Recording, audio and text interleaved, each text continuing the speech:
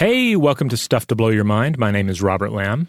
And I'm Joe McCormick, and it's Saturday. Time to go into the vault for a classic episode. This was this from last year? Yeah, I guess it was. This was one of our Dangerous Foods episodes where we talked about, I think this is the one with killer beer in it. Yeah, this one had concerned adverse additives in foods as part of our long-running Dangerous Foods series. I don't know if we're gonna have anything to discuss this year. If there'll be another Dangerous Foods episode, or if this was essentially the finale. Yeah, I don't know. We'll see what we turn up. All right, let's jump in. Welcome to Stuff to Blow Your Mind, a production of iHeartRadio's How Stuff Works.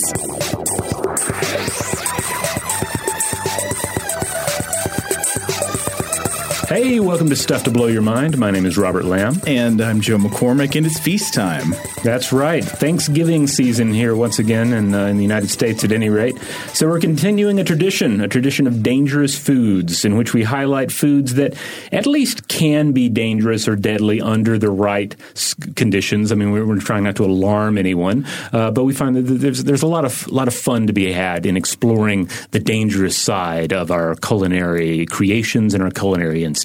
Right. Now, this can range from such strange, exotic chemical adventures in the past as the hallucinogenic sea bream of the Mediterranean, or like toxic honey that was chronicled in the ancient world as leading to victories in battle when one side ate the honey and the other could take advantage of that. But it also goes into the mundane world where just like normal food items that we all take for granted, if not prepared the right way, could go very bad for you. For example, normal dried beans, kidney beans, and so forth. You need to boil those. You don't just soak them and eat them. And if you do, you can experience some extreme gastrointestinal problems. Yeah, a lot of it comes down to, okay, here's a thing that human beings can eat, but under what circumstances can humans eat it? What do they have to do to it first? Do they have to remove certain parts of it? Are only certain parts edible? Is it only, and then are those parts only edible after the content has been cooked a certain way? Likewise, is there a certain time during which a particular vegetable item should be harvested? And is it dangerous to harvest it or consume it at another time? Or to leave it sitting around too long? We talked about cases with potato poisonings in the past where potatoes were just left in the sack got a little too wizened, and then they made some schoolboys sick in England. They get that unhealthy green color, right? Yeah.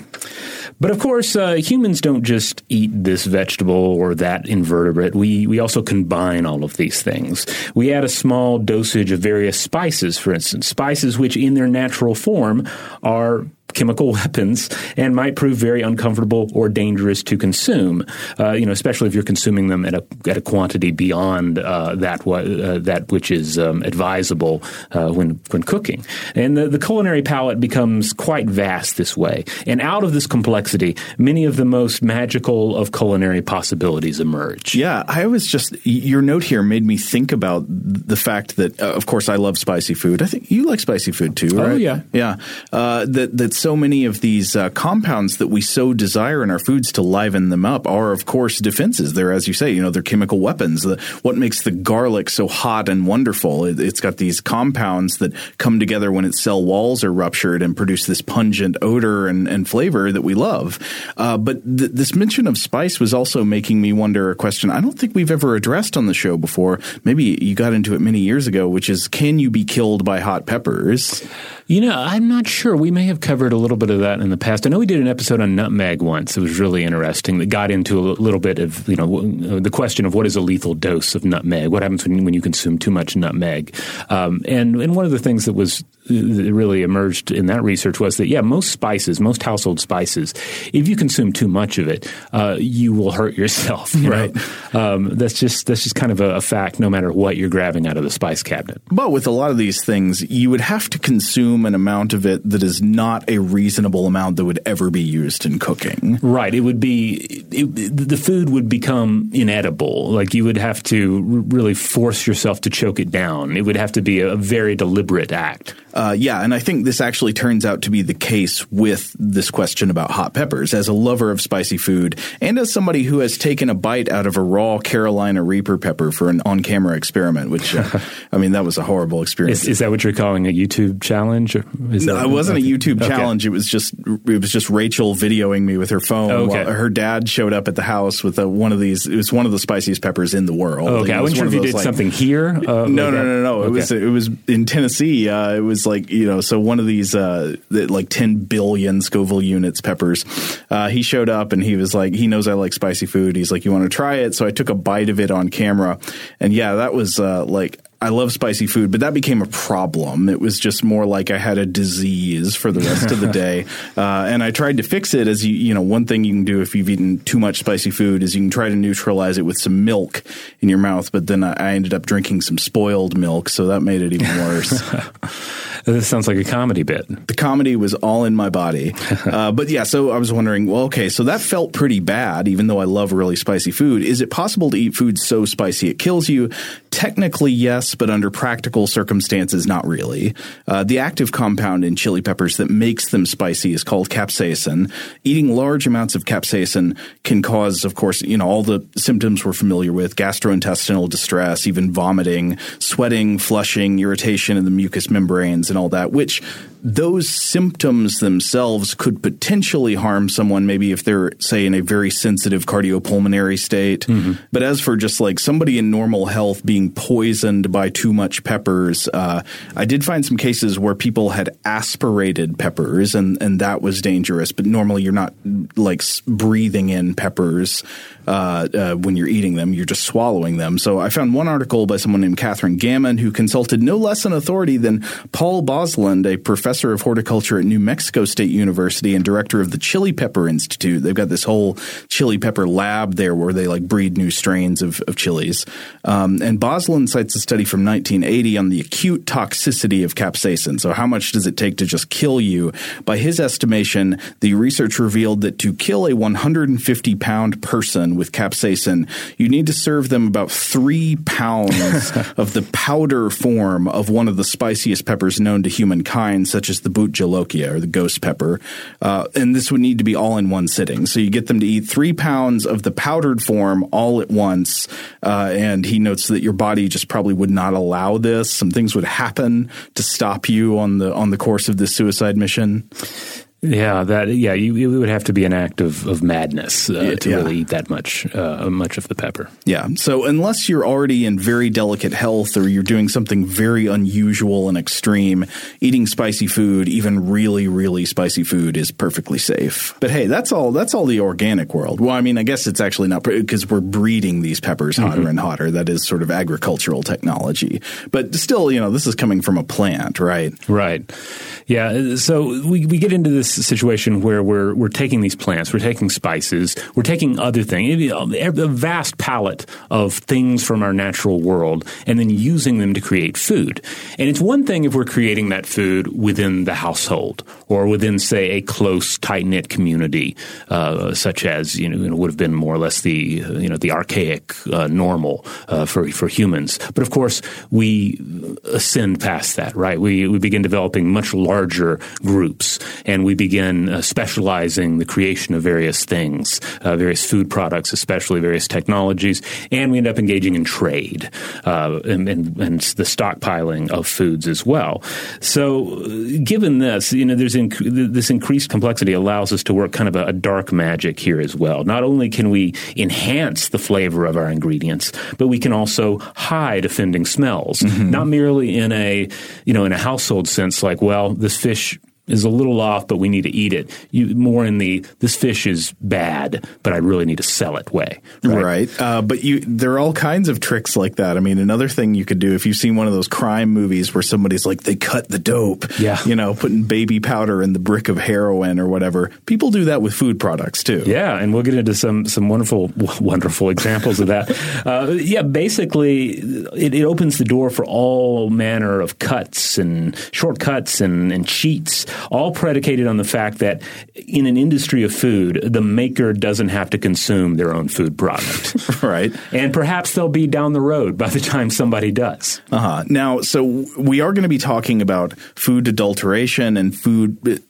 additives today, but I don't want to contribute, as we always do in these episodes, we don't want to contribute to food panic, and I don't want to contribute to additive panic. I think there are some people who have this attitude, like, I don't allow any chemicals in my food or something, which I think we've discussed that attitude on the show before. It doesn't really make sense. I mean, your food already has chemicals in it. It's made of chemicals. Just looking at something with a synthetic sounding name doesn't necessarily mean it's going to hurt you. Right, and we'll touch a little bit, very briefly, on sort of the current state of additives in the future of additives, and just the level of like legitimate concern and sometimes panic that comes with discussion of these things. But for the most part, in this episode, we're going to be talking about older additives that we can safely say were a bad idea. That it's not a matter of opinion, regarding whether you should put this particular ingredient in, say, a candy or not. We're largely talking about the deliberate adulteration of food. And this has actually been with us since ancient times. There are ancient laws and rules that govern how we handle our food, how we prepare our food in order to ensure food quality. This almost seems to me like it would be one of the earliest concerns of civilization. Like once you're no longer making your own food or having your own food made by a family member, suddenly your food is being made by somebody maybe that you don't even know their name. It's being made in some place you can't see. You would naturally, I think, have people start to worry and wonder, like, what's in my food? Yeah. So I was looking at a source on this from one Marcia A. Eccles, who wrote "Food Safety: The Interplay of Culture and Science, of Culture, Science, and Technology," and the author points out a number of cool facts about sort of the ancient history of food safety. So the Assyrians established weights and measures for grains because, and we're getting this one of the I guess one key way that you can cheat a system of weights and prices based on weights is to put something in with your grain to weight it down.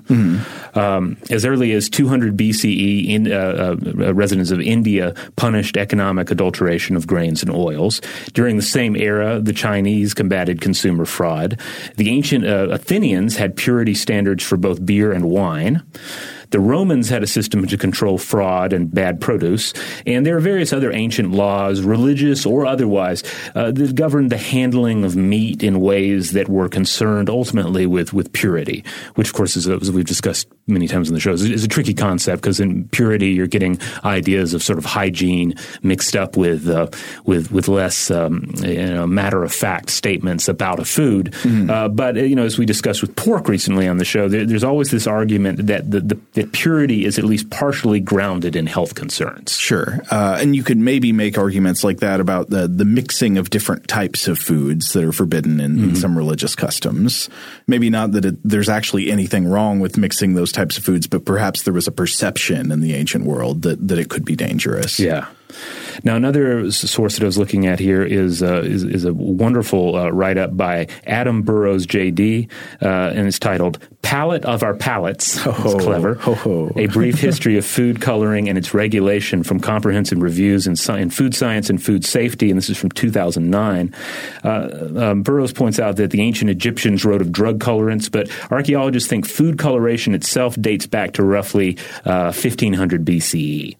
Saffron, for example, is mentioned in the Iliad, and Pliny the Elder wrote of colored wines in 400 BCE. And I looked into this a little more, and it seems like he's possibly talking about the use of squid ink in the wine to, I guess, darken it and give it this thicker appearance. Squid ink is still used as a food additive today.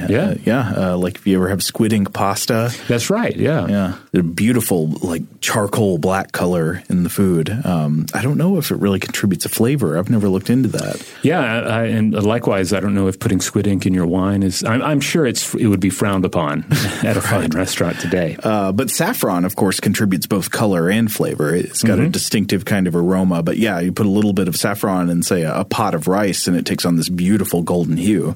Yeah, in addition to saffron, a few other spices and elements that have long been used to color food. Paprika, fabulous. Turmeric. Beet extract is a big one because you get that bright red coloration. Long used food dyes, all of these. But one that was particularly popular in the past, Tyrian purple, was derived from several species of predatory sea snails. Oh yeah. And if you want to learn more about the way that the Roman Empire, in particular, made use of naturally occurring substances, check out our previous episode on Roman extinctions. Oh yeah, there we talk about the cultivation of like silphium and things like that. Now, another source that we looked to here was Deborah Bloom's book, The Poison Squad. And Bloom points out that as the Industrial Revolution washed over the world of foods during, particularly during, I think, the 1870s, she's pointing out here, new food processing approaches provided even more new ways and new ingredients to commit just lavish food fraud. Yeah.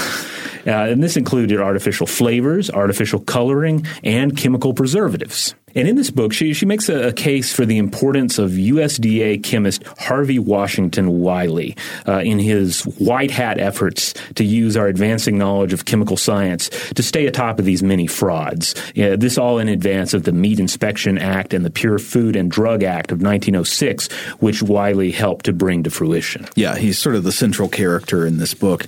And it's funny that I feel like some of the main chemicals and preservatives that he investigated with his famous Poison Squad, which was a group of men who would essentially meet to eat meals together that were contaminated deliberately with certain common additives used in food to see how their health fared from repeatedly eating things like borax or boric acid or whatever it was, that kind of thing that was used to produce stuff. I feel like some of the things that the Poison Squad investigated, the jury's still kind of out on exactly how harmful they were. Maybe they weren't as harmful as he thought they were, but clearly at this time, some food additives were harming and killing people. I think especially there was some danger from certain dyes. Yes. And by the way, the Poison Squad, it sounds like it would make a wonderful television series, I mean, the public loves a good police procedural. Right. And this is kind of like a little bit police procedural, also a little bit, the flavoring of, say, The Nick,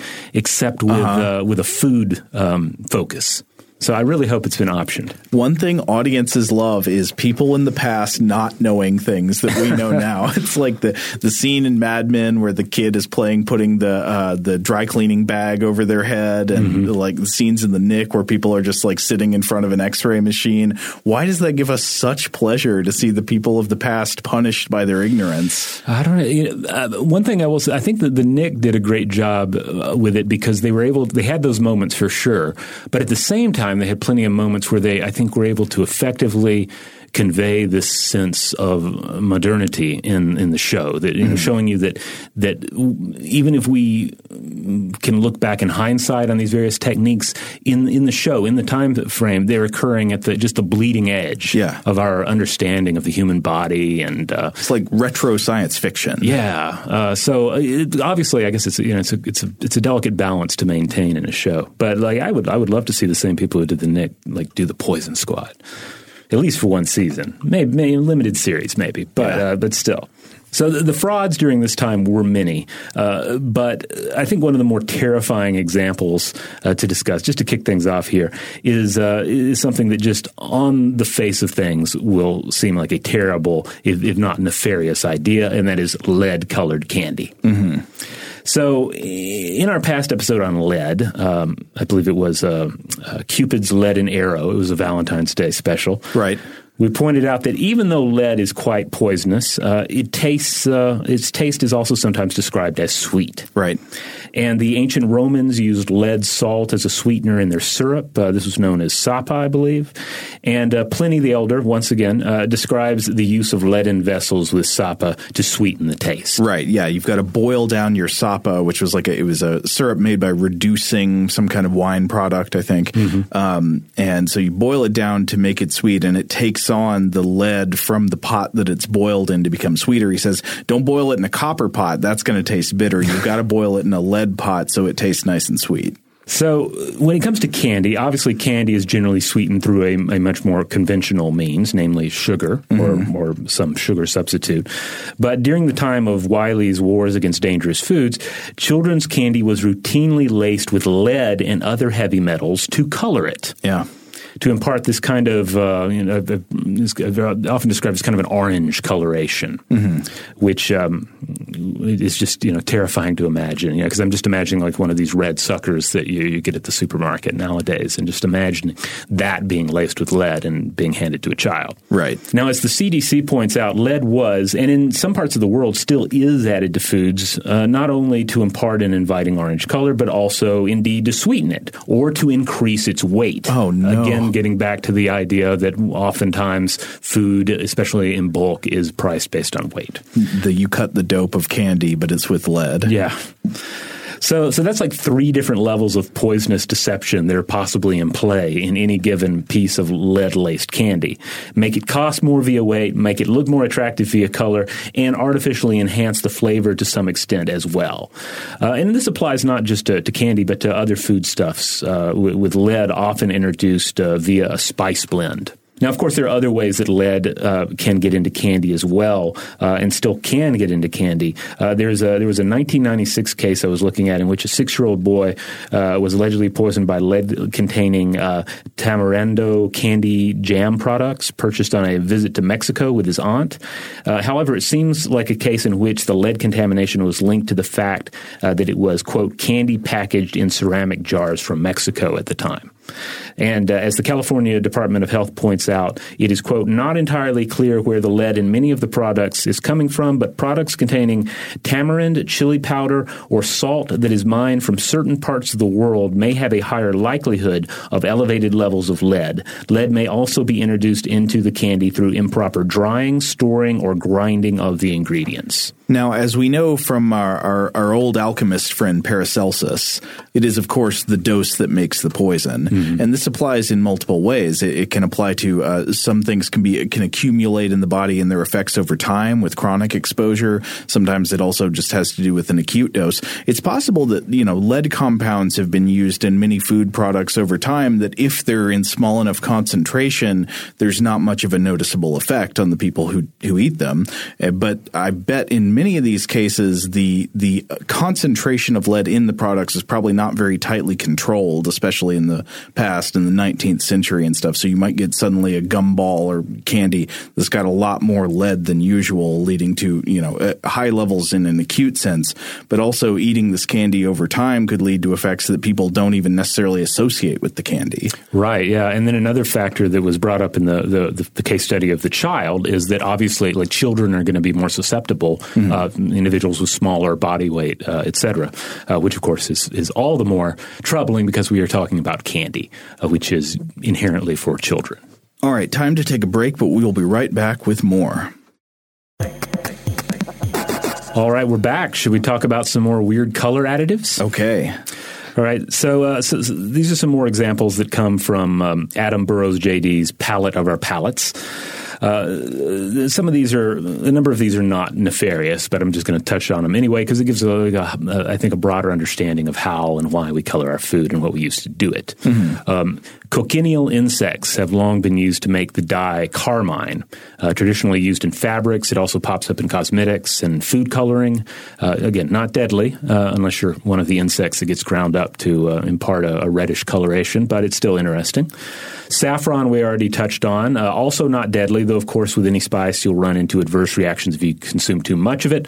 A little saffron tends to go a long way. It's derived from the saffron crocus flower, and it's long been used in cooking both for its flavor and for its strong yellow coloration. Now, we mentioned earlier, like cutting the dope, adding something that's right. not the dope to the dope that, bulks it up and makes it more attractive initially. Uh-huh. And this leads us to a famous quote from a giant. "I'll grind your bones to make my bread." Oh, yeah. That's from, Jack and the Beanstalk? Yeah. Yeah, so he climbs up there and the giant – I don't get it. Why is he grinding his bones? It always troubled me as a kid because I'm like, I don't know much about bread making. I'm not a baker, but I know you don't make bread out of bones that are ground up. It makes a little more sense, though, when you understand that a typical medieval baker's trick was to brighten up bread by using ground bone, lime, or chalk. Whoa. In fact, King Edward I outlawed this practice, and here's a reading of the law. If any default shall be found in the bread of a baker in the city, the first time let him be drawn upon a hurdle from the Guildhall to his own house through the great street, where there be most people assembled, and through the streets which are most dirty, with the faulty loaf hanging from his neck. If a second time he shall be found committing the same offence, let him be drawn from the Guildhall through the great street of Cheapy to the pillory, and let him be put upon the pillory, and remain there at least 1 hour in the day, and the third time that such default shall be found shall be drawn, and the oven shall be pulled down, and the baker made to forswear the trade in the city forever.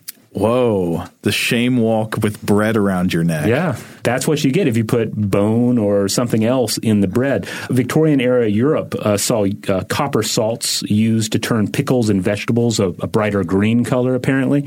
And as described in 1820 by English chemist Frederick Ackham, a key individual in the crackdown on illicit additives at the time, he said the following. This quote comes from Burroughs' write-up as well. Quote, vegetable substances preserved in a state called pickles, wholesale, frequently depends greatly upon a fine, lively green color, and sometimes intentionally colored by means of copper. A young lady amused herself by eating pickles impregnated with copper. She soon complained of a pain in her stomach. In 9 days after eating the pickle, death relieved her of her suffering. Whoa.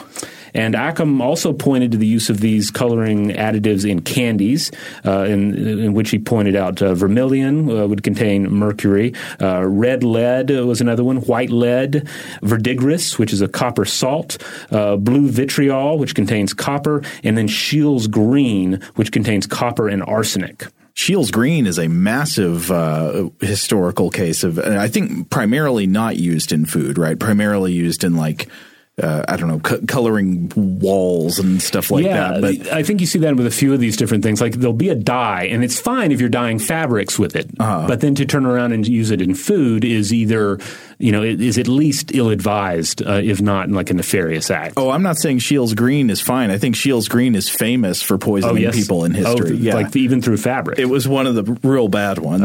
Okay. In addition, iron compounds were sometimes used to redden up foods. And then the dye Prussian blue, along with yellow gypsum, were often added to Chinese green teas to make them more green and inviting to foreign markets. And Prussian blue contained arsenic. This reminds me of the situation with absinthe. When you see like a selection of absinthes at a absinthe bar, generally speaking, if I remember correctly, you're going to want to go for the ones that do not look as much like storybook absinthe. Like the more it looks like mouthwash, like it's a sign that some sort of coloration has been added. Probably not arsenic. I'm not saying it's arsenic, but something has been added to enhance that coloration and make it more attractive to at least the casual audience. I see. It would make it, to use a Tolkienism, look fairer and taste fouler. Yes. And then there's the coloring of butter and butter-like products. Burroughs points out that there was a 1396 French edict against coloring butter, and later a 1574 law preventing the use of colors in pastries to simulate the presence of eggs. And then there were the margarine wars, which we've touched on the show in the past, in which butter manufacturers sought to protect their turf by seeking laws against yellow dyes in margarine, and even adding the requirement of pink dye to make it clear that margarine was not butter. And in fact, the U.S. Supreme Court had to intervene and overturn state laws in 32 pro-butter states, according to The Butter Wars published in Nat Geo, and this was by Rebecca Rupp. Now, again, while it is clear that some compounds used as dyes in history have turned out to be dangerous in one form or another. This is certainly not to suggest that all or even most of these compounds have any kind of negative health effects. But concerns about such have definitely continued into the modern era, whether founded or not. Yeah, and if you want to learn more about this, sort of the modern state and recent history of dye considerations, dye outrage, dye panics, etc., I'd refer you to Burroughs for more on this, because he gets into a lot of the concerns over modern dyes and sometimes the urban legends about their dangers, such as the notion that Mountain Dew's yellow NR5 reduces sperm count, which is not the case, but that was an urban legend that was making the rounds at one point. However, I will leave you all with this quote from Burroughs on the history and future of color additives. I think he sums this up nicely. Quote, "It is hard to believe that only a century ago our ancestors were eating food dyed with highly toxic color additives. From that auspicious starting point, we have come to a time where a food colorant with a 1 in 19 billion chance of causing cancer is legally considered too dangerous. What we use to dye our foods and how we regulate it may continue to change, but there is no end in sight to the timeless practice of coloring our food." This is interesting, the idea that, I don't know, whenever you're making a ruling on this kind of thing, you can't ever say that something is, you're sure 100% safe. Mm-hmm. So what's the threshold you're comfortable with? You're like, okay, if we use this dye in Fruit Loops for 100 years, one person will be killed by it. Is that do we just decide, okay, if it's just one person every 100 years getting killed by the dye, then it's okay? Yeah, and I wonder too, what is our ultimate relationship with the idea of adding dye to a food product? Mm-hmm. Is it one of, if we're oblivious to it, it's just, this is super red, I'm very attracted to it, I must have this candy or apple or whatever the product is. Well, we eat with the eyes first, totally. Yeah. But then if there also seems to be this broad category of just distrust associated with food coloration as well. This idea that, probably instilled, pretty early on via some of these frauds that were perpetrated, the idea that if there's some sort of artificial color there, there's something in the food that should not be there. Mm-hmm. The understanding that this food is super red in an unnatural way. Why is that the case? Something is trying to fool me with this food. It's the post-Watergate era of relationship with foods. It's our just general distrustful attitude in the modern world. I think, there are reasons for us to feel that way, even if we're not necessarily correct about perceived dangers in industrial additives to food products. And another thing I wanted to clarify, I know that when you say that, when you're talking about a 1 in 19 billion chance of a dye killing somebody, I understand that's talking about confidence intervals. That doesn't literally mean that one person will die for every, it's right. Just a way of expressing how confident you are generally that something is safe. And again, I recommend everyone to check out that Burroughs article if you want more, in-depth consideration of dyes. But I think that's probably enough for food additives, for dyes at this point. We're going to take a quick break, and when we come back, we are going to open up some beer. All right, we're back. Now, I want to start with we've done these in some of the dangerous food episodes in the past to do a little sort of epidemiological detective story where there's a sudden outbreak of symptoms and then people are trying to figure out what caused it. Mm-hmm. So we're going to go back to the 1960s, to the mid to late 1960s. And in this period, doctors in hospitals and clinics across a number of metro areas in Europe and in the United States and Canada began to notice a strange pattern of cases. Patients showing up with a sudden onset of an unusual form of cardiomyopathy, which is a disease of the heart muscle in which parts of the heart can become enlarged or stiff or just generally aren't working properly. So between August 1965 and April 1966, a rash of cases appeared around the area of Quebec City in Canada. enough to signal that there was some kind of pattern going on to local clinicians and pathologists who at first thought, well, maybe the epidemic is viral in nature, but a study of 30 patients could not isolate a viral cause for this strange kind of cardiomyopathy. And this was described in a 1967 report I'll cite in a minute. Instead, what the patients seemed to have in common was that they were all heavy beer drinkers.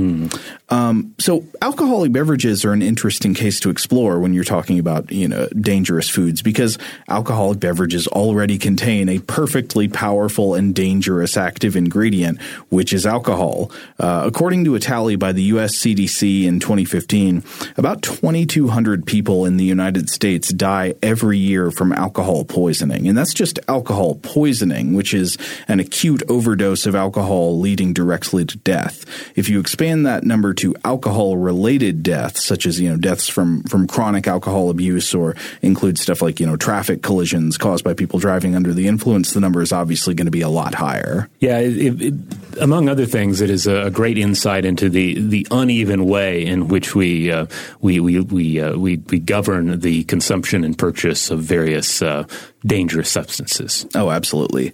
So for alcohol poisoning alone, 2,200 people every year as of 2015, that's an average of 6 people who die every single day just in the United States. And an overwhelming majority of the people who die from alcohol poisoning are adult men. 76% of deaths from alcohol poisoning occur among men, and 76% are also between people of the ages 35 to 64. And of course, the primary cause of death in these cases is suppression of the life-sustaining functions of the brain and the central nervous system. All right. So the basic scenario is you have a population of people who are already drinking something that is arguably poison, but something else may be involved. Right. These cases of cardiomyopathy did not seem to stem from the acute or chronic effects of alcohol itself. So to look at a study, the sort of breakthrough study on the first big look at this, it was by Yves Marin and Philippe Daniel, called Quebec Beer Drinkers Cardiomyopathy, Etiological Considerations. That means considerations for the origin of this outbreak. It was published in the Canadian Medical Association Journal in 1967. And the authors here mentioned that there was a similar outbreak of sudden cardiomyopathy in Omaha, Nebraska.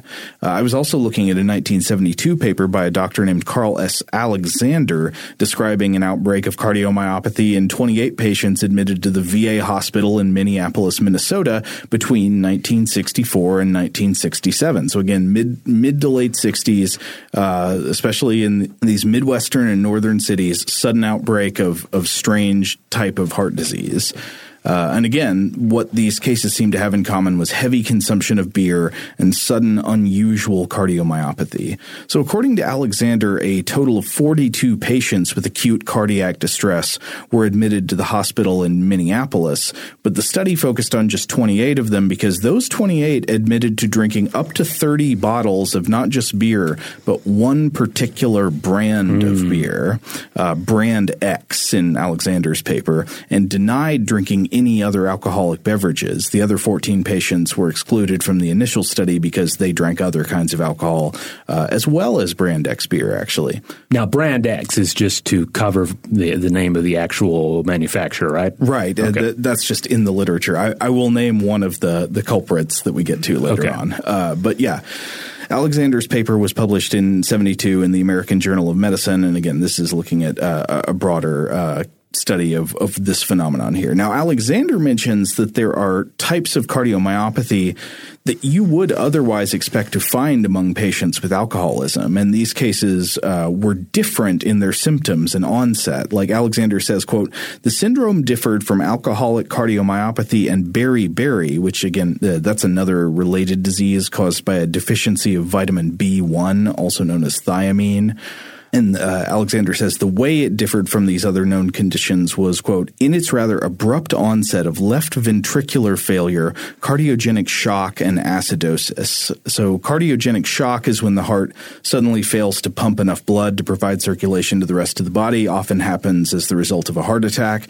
Acidosis is an imbalance in the pH of the blood in which the blood plasma becomes overly acidic. Alexander also mentions two other unique features of these apparent epidemics as identified in Belgium by a doctor named Kesseloot.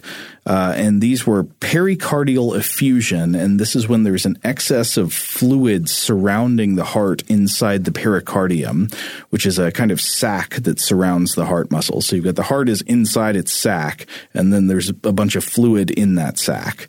And then there were also elevated hemoglobin levels. Hemoglobin is the protein in red blood cells that the body uses to transport oxygen molecules from the lungs to the rest of the body.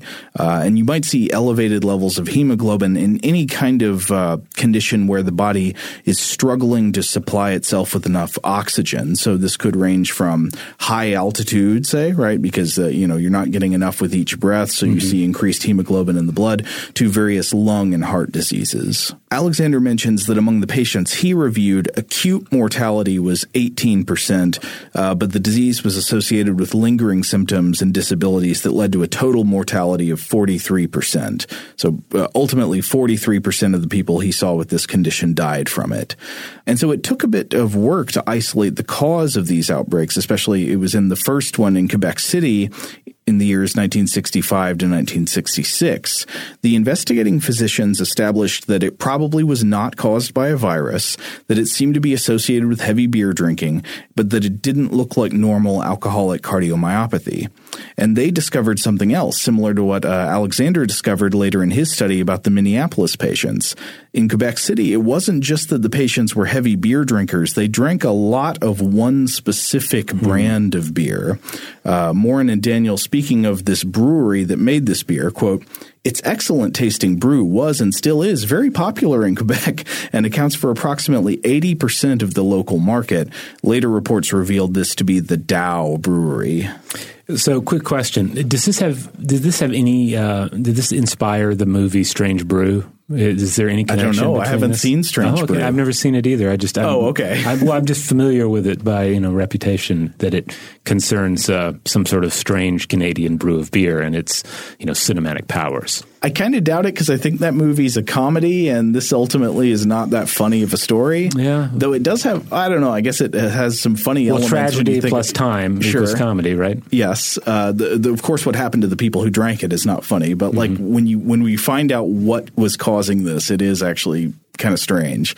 So Morin and Daniel mentioned that they were inspired to look more closely at the constituents of the beer made by this brewery because of a specific historical analogy, and that's the Great English Beer Poisoning of 1900. This was an incident in which thousands of people across middle and northwest England, especially in the city of Manchester, were poisoned by beer. Of the thousands who were poisoned, at least around 70 or so died. And I think it was originally believed to be nothing more than a bunch of, known pathologies affecting alcoholics. A royal commission in Great Britain investigated the incident and discovered that the outbreak of symptoms was due to contamination of these batches of beer with the chemical element arsenic. A known poison. Now, given the isolation of this beer source and a bit of historical analogy, finally a theory started to come together, and it starts with beer foam and dish detergent. So, you ever seen a beer commercial on TV? The kind I know you've seen one at least. Sometimes you're hanging out by the pool, partying with the bottles or the cans. Right. Sometimes you're a giant amid the mountains, throwing the ball back and forth. Yeah. Which was the beer company that had the big like Transformers monster? Oh, I don't know. See, they all kind of run together for me, and I was never a customer. But sometimes you're partying with a dog. Just about anything can happen in a beer commercial. Okay, so I'm trying to get you to picture a specific kind, which is the one where somebody is pouring a nice frosty glass of beer straight from the tap into a mug or a pint glass and handing it across the bar to the earthy Marlboro man who's off work and ready to relax with his friends. You know this kind, right? It's the bar with the glass with especially the frothy head at the top of the glass. Right, and the Marlboro man is going to to drink from it, and he's going to have the foam stuck on his mustache. Yeah. Got foam. Yeah. And so in this genre of beer commercial, clearly one of the most important aesthetic qualities of that glass of beer is the foamy top. Some people call it the head. Some people call it the collar. This foam is caused by the quick rising of bubbles from previously dissolved gas. Usually it's going to be carbon dioxide, but I think some brands actually dissolve nitrogen in there to help with the foam. Guinness or some brands might do that. But these bubbles form at nucleation points in the glass of beer as it's poured, and they shoot up to the top of the glass where they collect in a mesh of bubbles and proteins from the malt in the beer and bitter hop compounds. I was looking at an article that interviewed a professor of biochemistry at Cornell named Carl Siebert on the subject of what constitutes beer foam. And Siebert mentioned that one of the important proteins in beer that collects in these bubbles and this matrix of bubbles and proteins in beer foam is albumin, which I thought I would just add is also the same primary family of proteins that you find in egg whites. So is there something shared in common between your lagerhead and that egg white omelet? A little bit. Or your Ramos Gin Fizz, which of course is going to have that nice creamy frothy consistency because of the egg whites that are part of the recipe. Oh, that's right. Yeah. But in the beer, like the head of the beer, I know that you're not supposed to have too much of it, right? Like that's a sign of a bad pour. Right. Yeah. So I think it's widely agreed by beer drinkers that a glass of beer without a correctly proportioned layer of head is wrong. If you get too much head, if it takes up like half the glass, or if you have none at all, you have failed to beer. But I'm assuming you still need a certain amount of foam at the top for it just to feel like you're drinking beer. Right. And the beer industry has studied the chemistry of beer foam extensively to meet the perceived customer demand for the right kind of frothy head on a glass of beer. But the researchers Marin and Daniel note that by the mid-1960s, beer manufacturers were encountering a problem that beer wasn't looking right in a lot of bars. It didn't have that nice frothy head that they believed the customers were looking for, and this was believed to be the result of the use of synthetic dishwashing detergents used to clean beer glasses, which after cleaning and insufficient rinsing would leave a layer of film on the inside of the beer glass that interfered with the beer's ability to foam up and create a nice head. Interesting. I'd never thought about that. So around July 1965, some Canadian brewers and presumably brewers elsewhere found a solution in modern chemistry in an additive chemical compound that Marin and Daniel originally identify as cobalt sulfate, but which later authors I think more correctly identified as cobalt chloride. But the main thing here is that it's a cobalt compound. This cobalt compound was added to draft beer batches to stabilize the beer head and overcome any anti-foaming influence of detergent residue left in the beer glass. So obviously we know where this is heading, and so it's probably coloring my judgment, but already it sounds like if you're fighting detergent film through the food product itself, through the beer itself, like that's a bad sign, right? Right. And again, this would be something that they were only really supposed to be dealing with through draft beer, right? This is going to be poured into a glass in a bar or something. It wouldn't be the same in a bottle because it number one, the head doesn't really matter in the bottle as much. Right. And then presumably that bottle is going to be completely clean and not have any kind of, like, you have control over what you're pre-cleaning the bottles with. Exactly, yeah. But it turns out that at least in this Quebec City brewery, this stuff was being added to both the draft beer and the bottled beer batches because they didn't make them separately. They made them all in one batch and then split them up later. So they're putting cobalt in the beer. Wonder how that's going to turn out. Let's talk about cobalt. Cobalt is a chemical element, atomic number 27. It's one of the transition metals of the periodic table. It's essentially never found in its pure form in nature. It's always bound up with other elements and compounds and compound minerals and other stuff. Very cool etymology fact. The English name cobalt comes from the German word kobold, which in its general sense means goblin or imp or demon. More specifically, it refers to a breed of German household or subterranean goblin. There would be ones in your house, ones sometimes I think in ships and definitely in mines. And these goblins could be full of tricks and mischief if you offended them. So essentially a gremlin. Yes. So the cobalt ore was rarely sought out for its own sake at this time, but it was usually a byproduct of mining for other metals like silver or copper.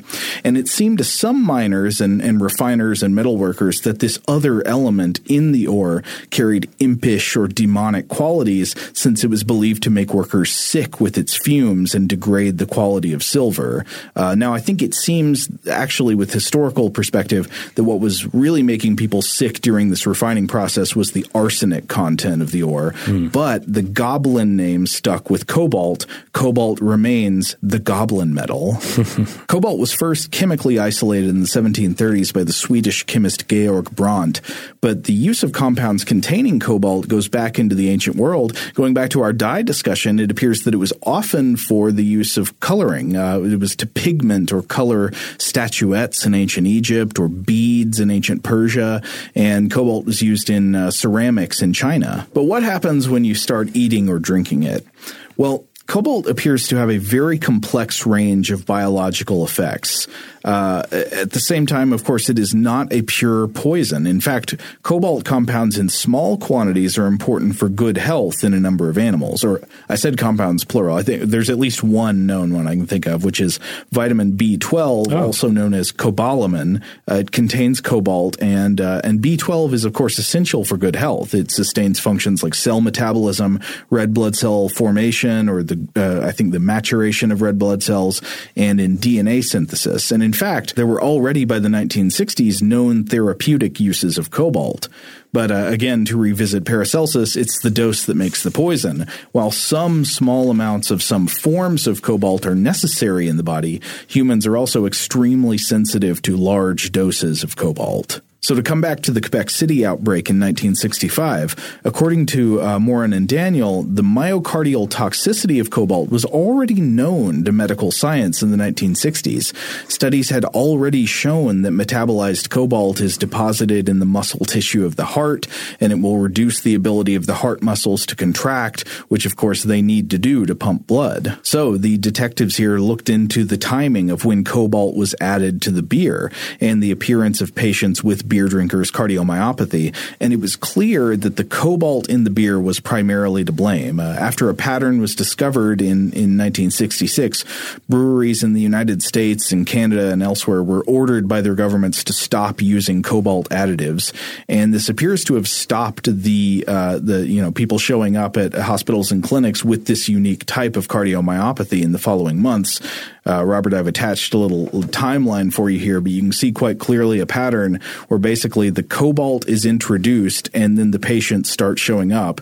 The cobalt is removed and the patients stop showing up. Oh, yeah, there's a clear correlation there. Now, there are some peculiarities here, and one is that in both the case of the 1900 beer poisoning in England and the outbreaks of beer drinkers' cardiomyopathy, it seemed like at least some patients, maybe a lot of patients, displayed symptoms that were more powerful than you would expect from the doses of arsenic and cobalt alone, respectively, that they received. So it also looks like the negative effects of alcoholism along with poor diet and nutrition may be contributing to making the arsenic and the cobalt more potent poisons than they would have been on their own. Nevertheless, I think it's totally clear that the cobalt was primarily the cause. And Morin and Daniel also add a really stern, pretty harsh addendum to their paper. They point out that a chelating agent called EDTA, quote, has been shown to prevent cobalt intoxication in the animal. Had this metal been known to be present in beer at the time of the epidemic, the prompt administration of EDTA might have saved some of our patients. The clinician accustomed to knowing the exact composition of the drugs he uses will therefore seriously question the necessity for the secrecy that surrounds the use of food or drink additives. That makes sense. Again, it comes back to the fact that in the modern world we have such a robust palette from which to create our various food products. If you're going to be treating an illness that may be due to your particular food or drink product, you need to have the secret ingredients fully listed so that medical personnel can respond appropriately. Yeah, and I mean, it's known here that they're saying if we'd known about the cobalt earlier, some people who died might have lived. And that's a tragic reality. This just seems to be this unfortunate side effect of the idea of protecting recipes and industrial secrets and stuff. But anyway, after the link between the cobalt additive and the cardiac disease was discovered, the use of cobalt, of course, was suspended, as we said. But there must have been plenty of cases around the world of undiagnosed cobalt cardiomyopathy, which doctors just mistook for more common forms of heart disease. Yves Morin emphasizes this point, speaking to the CBC in a 2014 article about the cobalt poisoning. Quote, "You can't imagine the number of patients everywhere who died from that disease because it was 40% mortality." But the story doesn't end there. I was reading a 2014 article from the CBC, that was the one I just cited, and the occasion of this article was that there was another case of cobalt poisoning that was recognized by a group of doctors in Germany that year with the help of an episode of the TV show House, which I've never seen before, but apparently the doctor said the fact that cobalt poisoning had showed up on an episode of the TV show led them to, along with this historical case of the beer outbreak in the 60s, led them to diagnose correctly what was happening to a 55-year-old man who showed up in a hospital in Marburg, Germany with severe heart failure, deafness, blindness, fever, hypothyroidism, and swollen lymph nodes. And the doctors eventually pinpointed the cause of his sudden illness, which was cobalt poisoning from metal hip implants. A common use of cobalt today is in special like alloys, like magnetic metals and alloys. And apparently this patient had, I think, part of some kind of ceramic object with part of it with his hip replacement rubbing against the metal alloy element of the hip replacement. And the rubbing was releasing cobalt into his bloodstream. But the doctors figured this out. The patient had his hip prosthesis removed and replaced with a new model, after which the concentrations of cobalt and chromium in his blood decreased, and he recovered from some of the worst of his symptoms, but not immediately from all of them. Well, that's very interesting.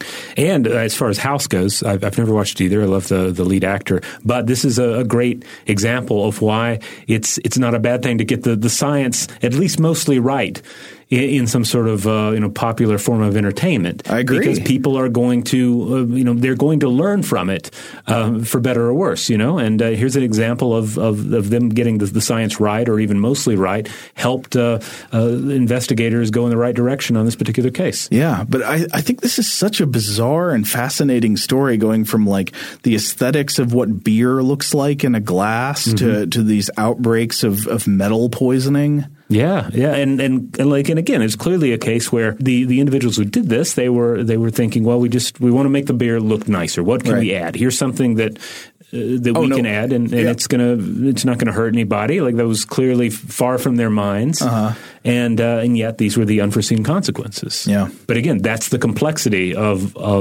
food in our modern world, of processed food, and certainly beer is an artificial product. It is processed. I mean, it's stories like this that can make you normally you don't stop to appreciate the bureaucrats, but it's stories like this that can really make you say, like, hey, wow, it's actually amazing that modern societies have come up with things like food and drug testing, organized, like a Food and Drug Administration or something that looks at products that are going out to mass markets in an organized way to say, can we be pretty certain that this is safe before releasing it on the public? Right. We didn't always have that. I mean, yeah, it's easy to say, I don't want the government, saying what I can and can't put in my body. But if the thing we're talking about is a lead-laced sucker for a child, or a cobalt infused beer, you don't necessarily know what you're putting in your body if it hasn't been tested. I'm all for Big Brother jumping in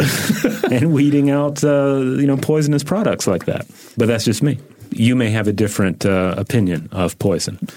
So anyway, I don't know if this is going to really help anybody out this Thanksgiving. Don't put cobalt on your turkey. Right. Don't use any like hard heavy metals to flavor or weigh down anything. But I don't know. I guess in general, you're going to use some processed foods during whatever kind of feast you might be having. You're going to use additives or something that has additives added to it, and so it is, I think, insightful to understand the history of these things and the careful balance that is in play between finding a nice color, enhancing a flavor, and potentially poisoning somebody. Can we end with just a food coloring tip? Sure. You sort of mentioned earlier when you were listing natural foods that are sometimes used for their dyeing properties or pigments. One that I think is a great substitute for saffron, it doesn't get the flavor there, but it also creates a wonderful yellow-orange hue, is just use a little bit of turmeric. You don't have saffron at the house, but you want to make a nice yellow pot of rice, a little bit of turmeric in there goes a long way. Oh, yeah. I love turmeric. All right. Well, we're going to go ahead and call it here for this year's Dangerous Foods, but I think we'll probably be back next year with another Dangerous Foods episode. We did not exhaust the larder of poisons this time. So I think we'll be able to come back with some new angle next year. In the meantime, if you want to check out more episodes of Stuff to Blow Your Mind, go on over to stufftoblowyourmind.com. That's where you'll find them. That's the mothership. And you can also find the show wherever you get your podcasts. Wherever it is, just make sure you have subscribed and give us a rating and a review. That really helps us out. If you want a little horror fiction, check out The Second Oil Age. That's out wherever you get your podcast. You can also check out our other nonfiction show, that being Invention. Invention is a journey through human techno history, one invention at a time. This month, there have been a number of food episodes, a 2-part look at the microwave, for instance. Use a microwave every day. Do you know how it works? Well, you should listen to these episodes and make sure you're on top of that. Let's see, what else? Oh, yeah, on the social media, there's the Facebook group, the Stuff to Blow Your Mind discussion module. That's a good place to chime in and chat with other listeners. I'm sure some folks are going to chime in about Strange Brew to let everyone know exactly what that film is about and to what extent it may or may not tie into our topics today. Did it have Rick Moranis in it? Yeah, it was Rick Moranis and the other guy from was it Second City? Dave Thomas. Seth has informed us it was Dave Thomas, yes. Dave Thomas, Rick Moranis, and probably some other names as well, but those are the two leads. Just want to emphasize again, if you haven't checked out Invention yet, check that out. If you haven't checked out The Second Oil Age, you must do it. I think you're going to love it. It's so much fun. Oh, and T-shirts. The Stuff to Blow Your Mind merch store is still active, and it is my understanding that there is a new shirt in there for Thanksgiving, and there's also some manner of, there's always Black Friday deals and Thanksgiving deals. So just be advised, this is a good time to get merchandise from that store if you so desire. Totally. Buy it all. Huge thanks, as always, to our excellent audio producer, Seth Nicholas Johnson. If you would like to get in touch with us with feedback on this episode or any other, to suggest a topic for the future, or just to say hello, you can email us at contact@stufftoblowyourmind.com.